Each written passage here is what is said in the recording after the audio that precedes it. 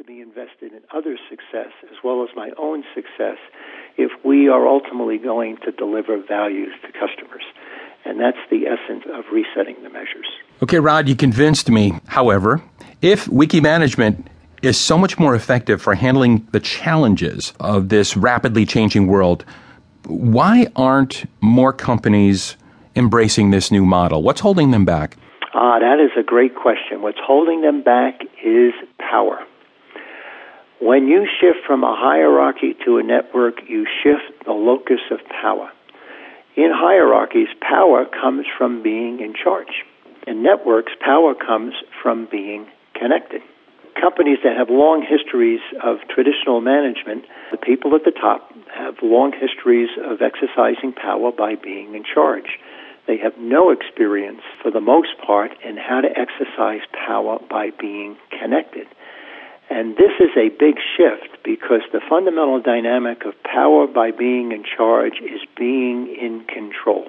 And control is probably the dominant value of leaders inside traditional organizations.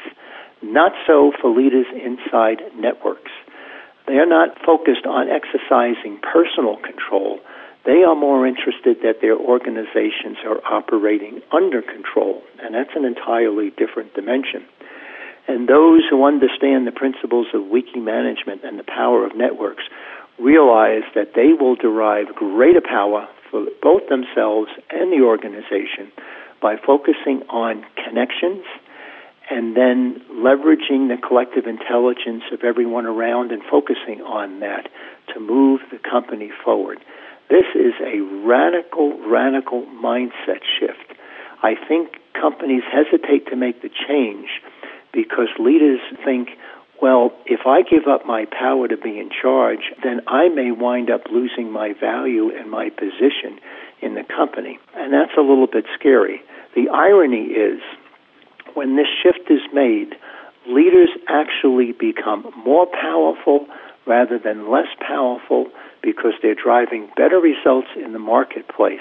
And better results there are in the marketplace, quite frankly, the better their position and their compensation inside this new structure. We're the American Management Association, and I would have to say our noble cause is helping out new managers and middle managers. You know, within the context of being a new manager or a middle manager, I mean, how will they benefit, practically benefit from reading this book? This book is written primarily for the middle manager because I think today the middle manager has an unprecedented challenge that no generation of managers has ever had before, and that is they are at the forefront of navigating between two worlds. And I think whether some traditional companies survive or don't survive will probably be dependent upon the capacity of the middle managers.